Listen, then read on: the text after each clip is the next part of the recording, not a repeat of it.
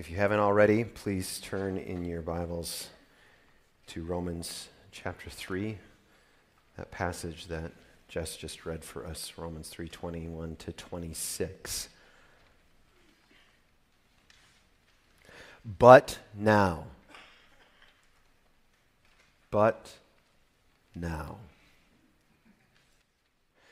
Over the past few weeks, many of you have shared how Paul's words up to this "but now" have made you feel. You've said things like, this has been so heavy and difficult. Paul's teaching has been really weighty. I don't want to say it's been depressing, but, well, kind of.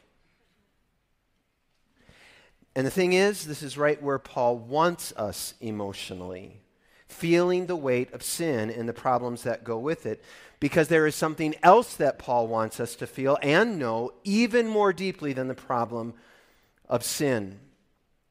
You know, last week I made a mistake when preaching chapter 3, verses 9 to 20. I said to you at one point that it was what Paul's argument had been heading to all along, relentlessly heading to that passage. But I myself lost sight of Paul's larger argument. I was caught a bit in the weeds of his proving our sinfulness and enslavement to the power of sin outside of Jesus, because it is actually here in chapter 3, verse 21, where we discover what Paul has been relentlessly heading towards all along. And it is the great "but now."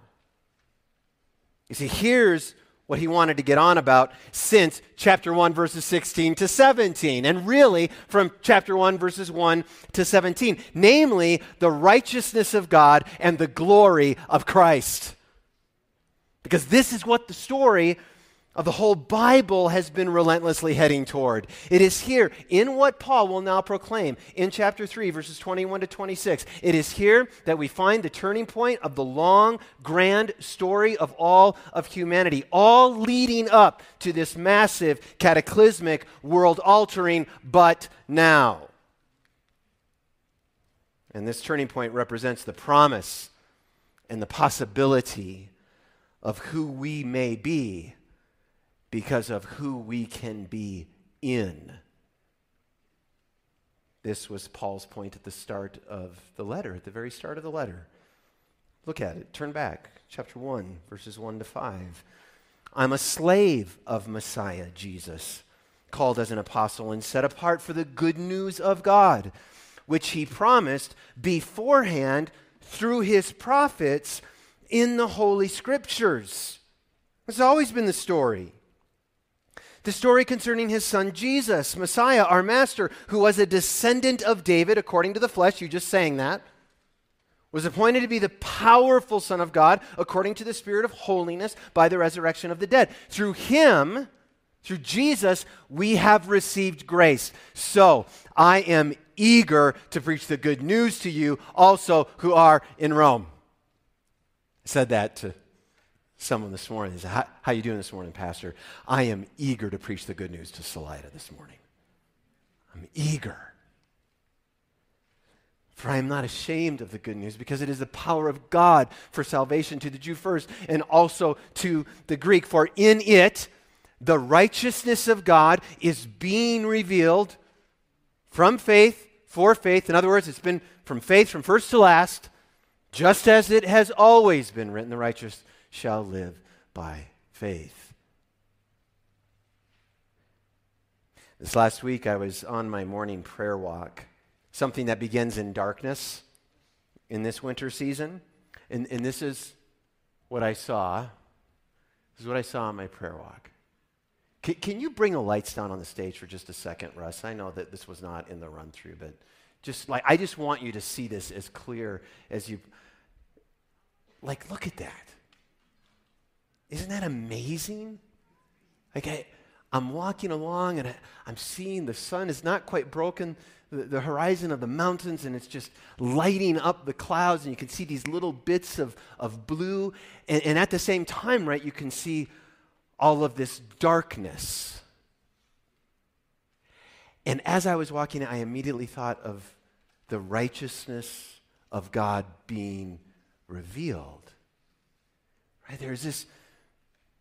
The righteousness of God breaks over the horizon of all of humanity, and it creates this kind of landscape of light and glory and beauty, and yet all of these bits of darkness. That's part of the proclamation of the good news. It's understanding and fully accepting just how bad things are. It's part of what the rising sun of the good news does. It reveals how bad we are so that we might be humbled together enough to eventually get to this place where we can actually accept grace. Freely offered grace. Now, honestly, I have found that this is something that's actually hard for humans to receive. Grace. Because of our pride. And once the glorious sunrise of the righteousness of God was revealed across the landscape of humanity in Paul's opening, he knew that it was also revealing the dark bits. And he knew he had to get us to a place of humbling in dust and ashes on the ground, which was the point of chapter 1, verses 18 to chapter 3, verse 20, to prove how bad things are without Jesus, to prove how bad we are without Jesus.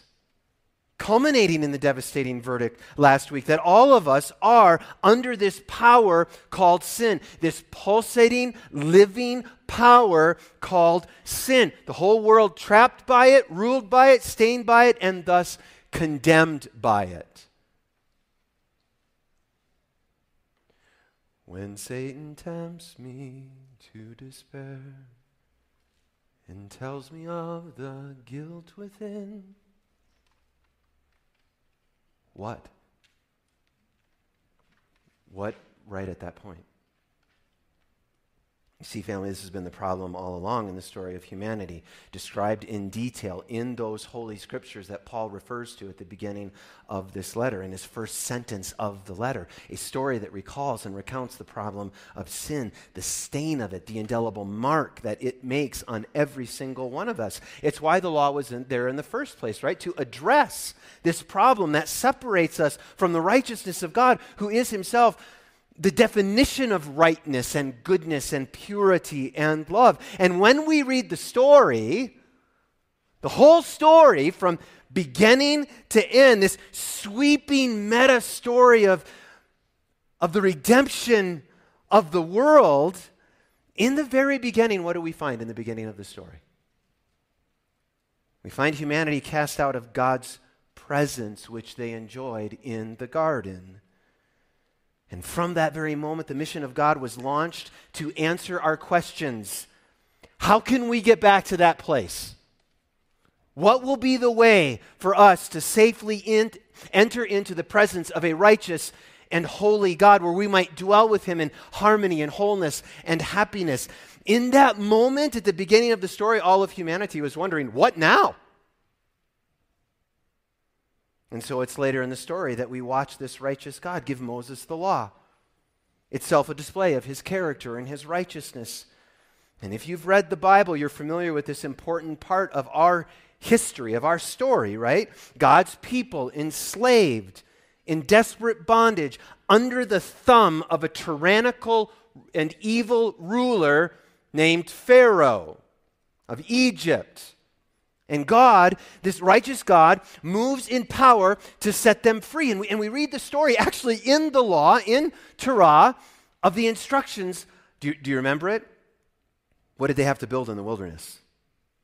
A tabernacle, right? And do you remember what was festooning the inside of the tabernacle? It was trees and fruit and pomegranates. It was this depiction of this return to the garden, and it was furnished with all of these implements of worship, to be a place where God may once again dwell with his people, where he could be present, creating a place of harmony and wholeness and happiness once again. And in the story we read, in Leviticus chapter 1, verse 1, we read that Yahweh calls to Moses from the tent. From the tent. Because Moses couldn't go in, family. The people couldn't go into the tent. They couldn't yet dwell inside with God and his presence, leaving the people asking, what now? And so Leviticus. You remember that part of the story, right? The place where all Bible reading plans go to die.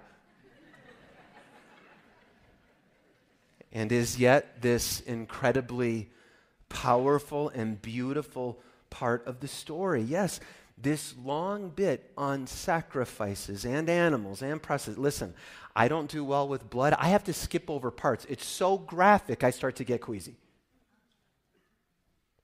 And at the same time, it's beautiful.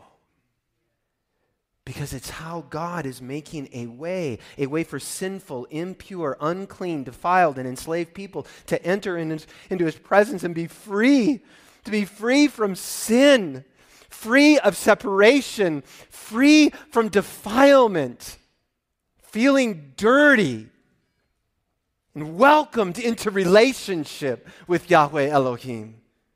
In the pathway, offerings, sacrifices, grain offerings, fellowship offerings, burnt offerings, purification offerings, restitution offerings, ritual offerings, and feasts. Right? 7 of them throughout the year, many of them a week long. God knows how to party. Celebrations of relationship with Yahweh Elohim, all of them culminating in the greatest feast and sacrifice of them all, the annual Day of Atonement. This is the day that would clear a year of sins from the people of Israel, which had kept them from their closest with their righteous God. It was the one day in the whole year where the high priest of God could enter into the most holy place behind the curtain to stand in front of, do you remember it? What was he standing in front of? The mercy seat that sat on the Ark of the Covenant, this mercy seat, the place where God himself in a cloud before the high priest would dwell on the mercy seat, this place of reconciliation. And the high priest would slaughter animals and take blood and splash it on that mercy seat as a representation of him making right his people so that they could be in his presence for a limited time. A limited time. It is the great but now of the old covenant. Atonement, the law, sacrifices, God graciously providing a way for people to live in his presence so that this is why it's so important to read the whole story, you guys, because when you get to the end of Leviticus and you make it to Numbers chapter 1, verse 1, we read this. And Yahweh spoke to Moses in the tent. It worked. Leviticus worked. He's no longer outside of the tent, but it's now been made a way for him to be inside of the tent in the welcoming presence of Yahweh. But alas, we keep reading from Numbers all the way to the end of the First Testament found in Chronicles, and we find one long story of humanity's continual return to enslavement, to sin, the inability of the law to be kept, rivers of blood of animals being shed to try and cover it. And all along the story, all along, if you have eyes to see, there are hints all along in the story that there is a better way. Because the writer to the Hebrews tells us in Hebrews chapter 10, verse 4, that it was impossible for the blood of bulls and goats to take away sin. It was just impossible.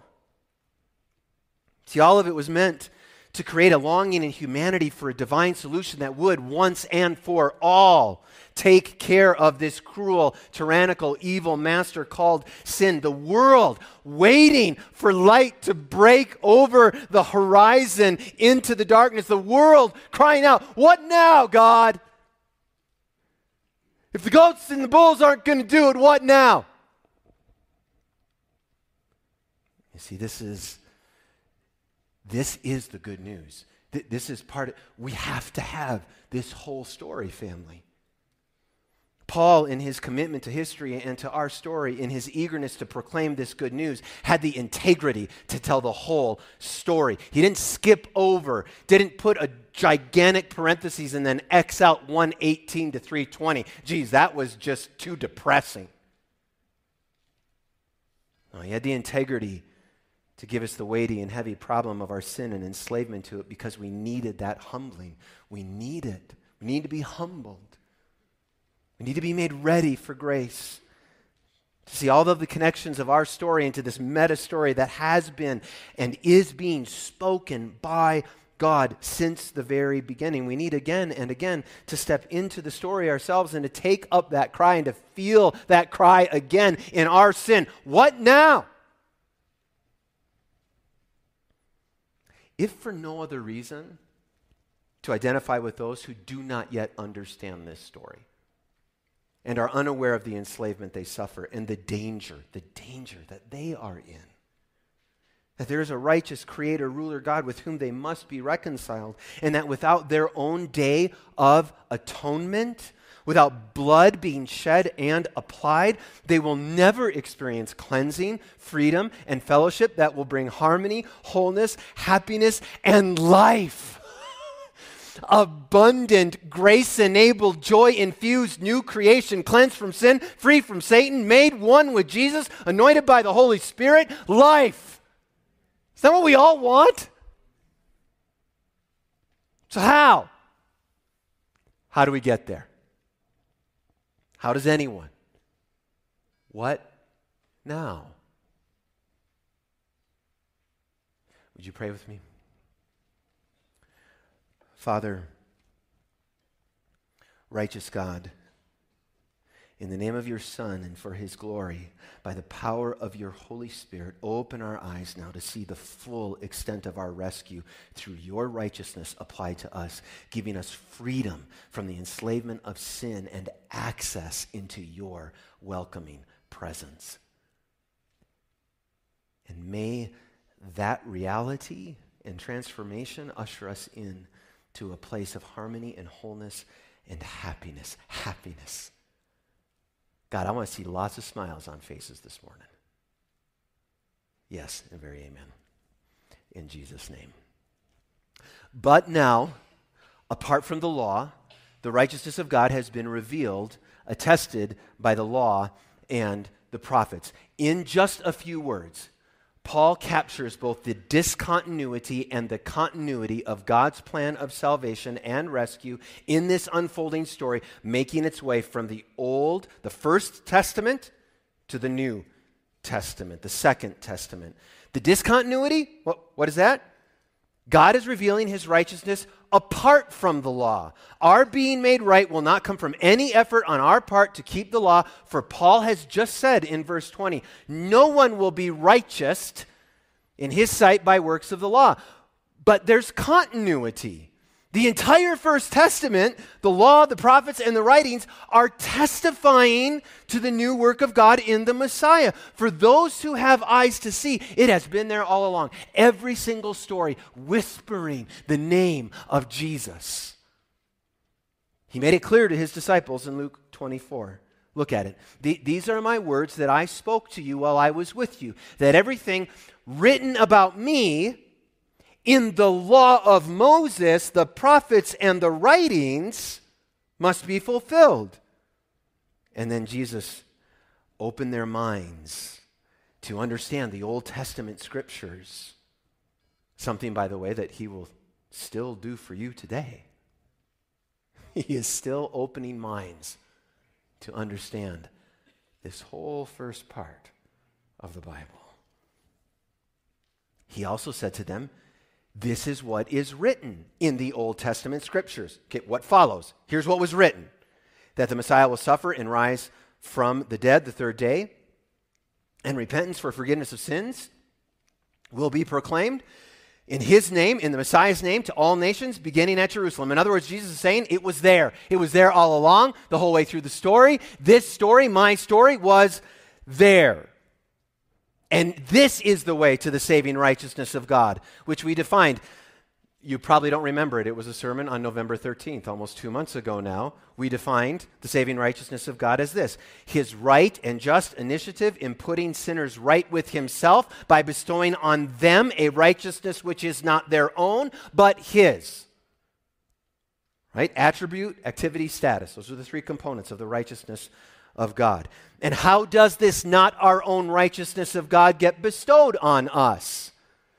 As excited as we are at this point to hear it, and I hope you are, I think Paul is more excited to tell you exactly how the righteousness of God gets applied to us. I can just see him pacing back and forth as he's dictating this letter, right? Because that's what he's doing. Chapter 16, 22. Tertius is writing this letter down, and Paul is I just want to believe he's waving his hands too, like getting all crazy. Like, I can't wait. Okay, here we are. Finally, 3:21. Let's go, Tertius. 3:22. The righteousness of God is through faith in Jesus Christ to all who believe, since there is no distinction. So the only way that I can receive the status of righteous before God is through faith in the one and only Messiah, whose name is Jesus. So I come with the empty hands of faith, like a little kid on allowance day. Just give me the righteousness. And this status is available to all who believe, because there is no distinction. The righteousness of God is activated only for those who believe, but it is also for all those who believe, regardless of background, socioeconomic status, gender, or ethnicity. And what a glorious reminder on the day before we celebrate a holiday named Martin Luther King Jr. holiday. A day which should stop us short and cause us to remember that there is no distinction made in God's kingdom on the basis of ethnicity. Disciples of Jesus, growing one step closer to Him among all people, should be those who celebrate such a holiday with a deeper understanding than those who don't know Jesus. Our being righteous by faith alone in Jesus means that God's people, in the words of Frank Thielman, will come from all ethnic groups and all walks of life. Within the church, any discrimination among people on their basis of social status, their economic resources, or their ethnic origins emerges from a serious misunderstanding of the good news.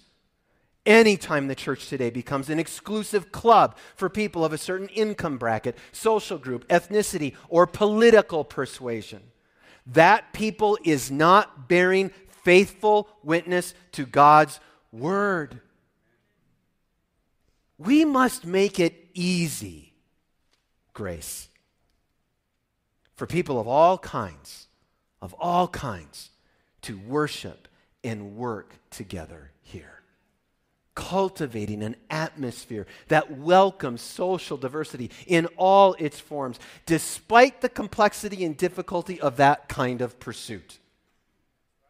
Because we got the Holy Spirit on our side, empowering us to do that and to be that. And may God continue to make us a place where there is no distinction, but where we are all one in Jesus. Amen. Because all have sinned and lack the glory of God. Wait, what? You might say? That's not what that verse says. It says all have sinned and fall short of the glory of God. But the word here is more precisely translated lack. And I believe this is really important for what is going on in God making us righteous. I think Paul had a particular point to use the word that he used, because the problem of sin in us is that it has robbed us of our ability to contain within us and beautifully therefore display and reflect the glory of God. At creation, man and woman was made complete. They were complete containers of God's glory. And what sin does is it comes along and kind of punches a hole in the container so that we are not able any longer to take hold of the glory of God. We lack the glory of God. And that's precisely what Paul wants us to see in the way that he says it. And that's different, I think, than fall short of. Because fall short of almost implies this kind of attempt, like it's an attempt on my part. There's something, right? It's like a basket. It's like a short guy like me trying to dunk on a 10-foot hoop. I just keep, and white man can't jump. Can I say that before Martin Luther King Jr. Day? I think I can. Right? And then this idea of like, it falls short of can make us think, well, if I just keep trying and trying and trying, I can get it. But that's not what Paul is talking about here. He says, you have to be transformed so that you now can be filled with the glory of God. This is the state to which all believers should be moving, but moved by God. This is God's project, family. Paul will say elsewhere that the project of God is to transform us from one degree of glory to another. God is transforming us from one degree of glory to another. This state that we were always meant to be in. We are made for His glory. For the glory of God, which is His glory. For Paul has always been associated with His incorruptibility and His eternality. So if you're wondering, what is the glory of God? It's that He's incorruptible and eternal, and God is saying, that's what I have for you. To be in that. Pastor George said this morning when we were praying, he said, wouldn't it be great to just not sin for like half a day? And I said, brother, wouldn't it be great to not sin for 10 minutes? See, in the fall, we lost that capability and quality. All of us did. And there's absolutely nothing we can do about that. We need it bestowed upon us. And so God acts, verse 24. They are righteous, those who believe, are righteous freely by His grace through the redemption that is in Messiah Jesus. Oh my goodness, every single word is important in this verse. We are made right freely. Because there is nothing that we can offer by way of payment, no sacrifice, no gift to acquit us of our sin and its total effect upon us. And this comes by God's grace. Undeserved but joyfully offered generosity on the part of a righteous God. He has not been forced into this. He has not been guilted into this. He has not been argued into this. He does not do this grudgingly and with complaint, with a sigh of exasperation. Oh, I suppose. Here's some righteousness. He does it with unreserved generosity. And how is our being made righteous freely by grace made possible? Through redemption. Now, we don't use this word often today, and so you may not know what Paul meant by it. This is not as if you're taking your coupon to Safeway and redeeming it. Setting free the discounts in your life.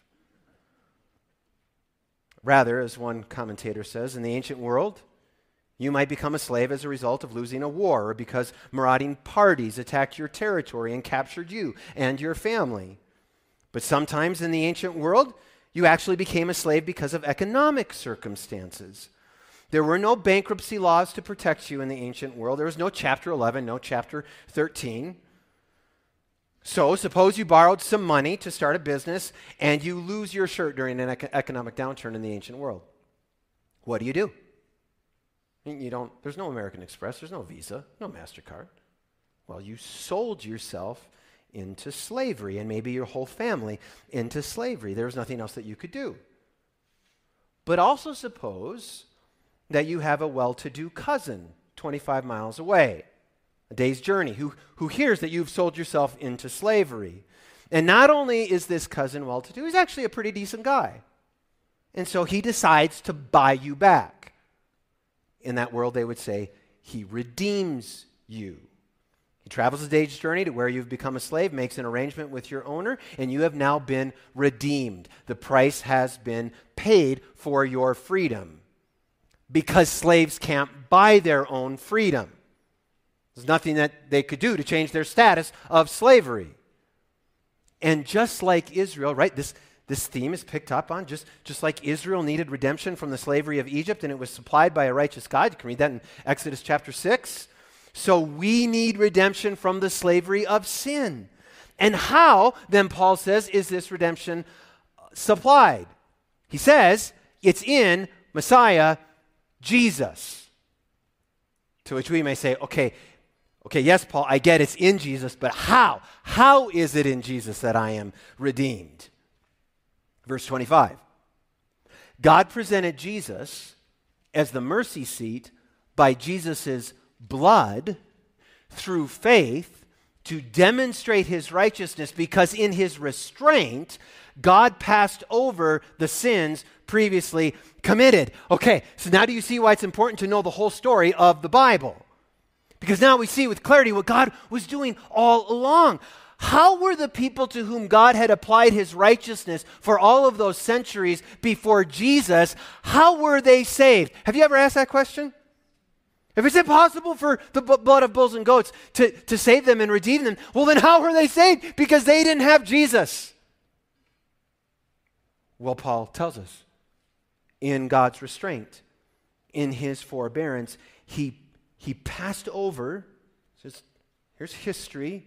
Here's Jesus. There's all of history before. Here's all these people that are sinning in the old covenant, and he passed over that sin because he saw this. He knew who was coming, what he was going to do. In his forbearance, he passed over. Do you recognize that story in the whole story of God? Passover. What happened when the angel of death passed over the people, and why did he pass over certain people?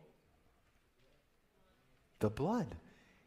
The angel of death passed over those who were covered by blood on their doorposts as they huddled in their homes. And then for all of those years, year by year, on the Day of Atonement, when the mercy seat was splashed with the blood of bulls and goats, all along, do you see, all along, it was a picture. All along, it was pointing to a sacrifice that would reconcile God and man. All along, every year, every Day of Atonement, every Passover, God was looking over the sins of his people to Jesus, who would be presented as the mercy seat, the place of reconciliation, the place of peace, the place of the demonstration of the righteousness of God.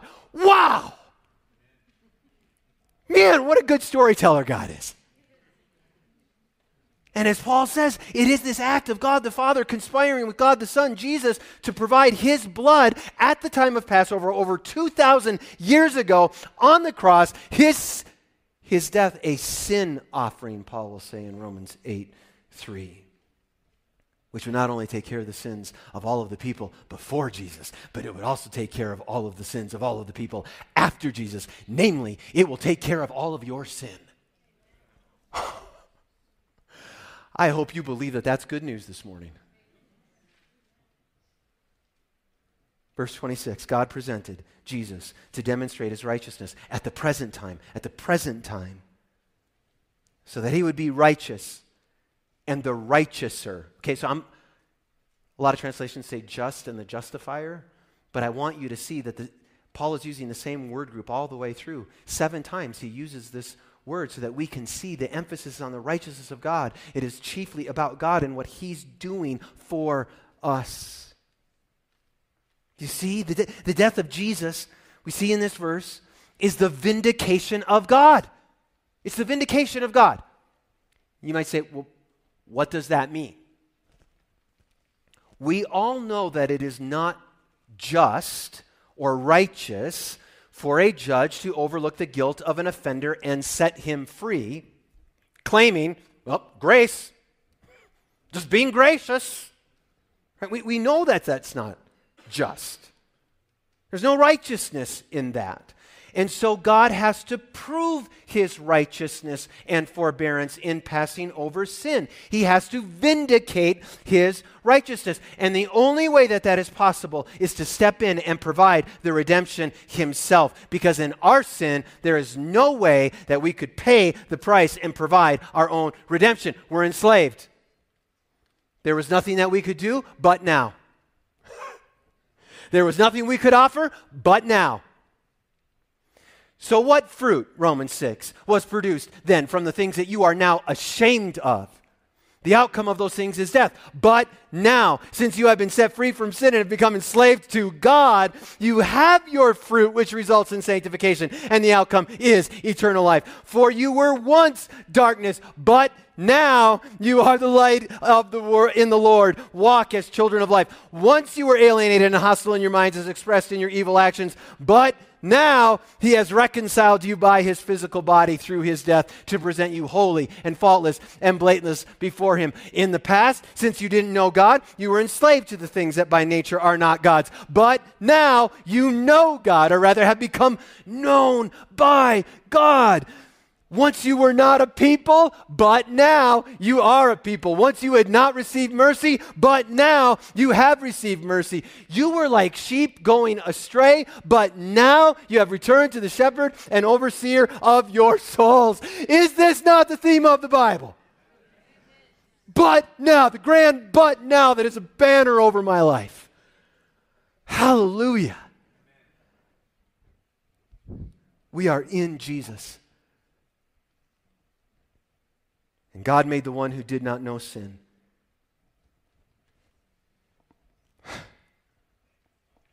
to be sin for us, so that in him we might become the righteousness of God.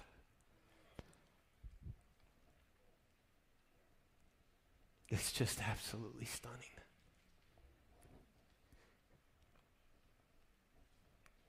That's who I can be because of Jesus.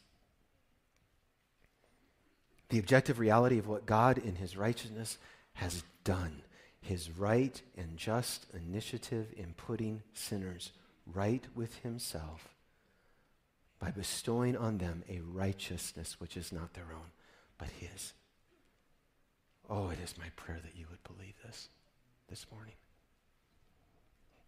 We prayed for you this morning that you'd be set free by this truth. That's what he's doing. He's breaking chains. One of my favorite stories about this ever is from Don Carson. I'd love to close by sharing it with you and bring all of this together. Okay, and bring the whole story together. So we've got to put our imagination caps on. Are you ready? Got them on firmly. Are you ready to imagine? Imagine two Jews by the name of Smith and Brown. I know, remarkably Jewish names. Smith and Brown. It's the day before the first Passover, and they're having a little discussion in the land of Goshen. And Smith says to Brown, "Boy, are you a little nervous about what's going to happen tonight?" And Brown says, "Well, God told us what to do through his servant Moses. You don't have to be nervous. Haven't you slaughtered the lamb and daubed the two doorposts with blood and put the blood on the lintel? Haven't you done that? You're all ready and packed to go, right? You're going to eat your whole Passover meal with your family. Well, of course I've done that. I'm not stupid. But it's still pretty scary when you think of all the things that have gone on around here recently, right? Flies and rivers turning to blood and boils popping out all over everybody. It's pretty awful. And now there's this threat of the firstborn being killed, you know? I mean, it's all right for you. You've got 3 sons. I've got 1 son, and I like my Charlie. And the angel of death is passing through tonight, you know? I mean, I know what God says. I put the blood there, but I'm still awfully scared. I mean, it's scary, says Smith. And Brown responds, "Bring it on. I trust in the promises of God." That night, the angel of death sweeps through the land. Which one of them lost their son? Well, the answer is neither. Because death didn't pass over them on the ground or the intensity or the clarity of the faith exercised, but on the ground of the blood of the Lamb. That is what silences the accuser, the Satan. The blood silences the accuser of the brothers as he accuses us before God. It silences our consciences when he accuses us directly. How many times have you writhed in agony over your sin, asking if God can ever love you? If he can ever care for you enough. I have. It's been so stupid again. So stupid. What are you going to say in that moment? Oh, God, I tried. I tried awfully hard. I tried to achieve your glory. I did my best. No, I was bad, but I tried. No. I have no other argument. I have no other plea. It is enough that Jesus died, and that he died for me. We overcome our sin by the blood of the Lamb, family. This is the ground of all human assurance before God. Do you want assurance of your faith? You overcome by the blood of the Lamb. This is the ground of our faith. It is not, this sentence years ago set me free. It is not the intensity of my faith that saves me, but the object of it. It's not how strong I believe. It's who I believe in. Do you know John 10? There is no one that is able to pluck you out of my hand. I and the Father are one, and there is no one able to pluck you out of my hand. Who's holding on to who? Not even you can pluck you out of his hand. Worship team, would you come up? Before the throne of God above, we have a strong and perfect plea. A great high priest whose name is love, who ever lives and dies for me. My name is graven on his hands. My name is written on his heart. And I know that while in heaven Jesus stands, no tongue can bid me thence depart, which is an old way of saying no one can send me away. Amen? Yes, and very amen in Jesus.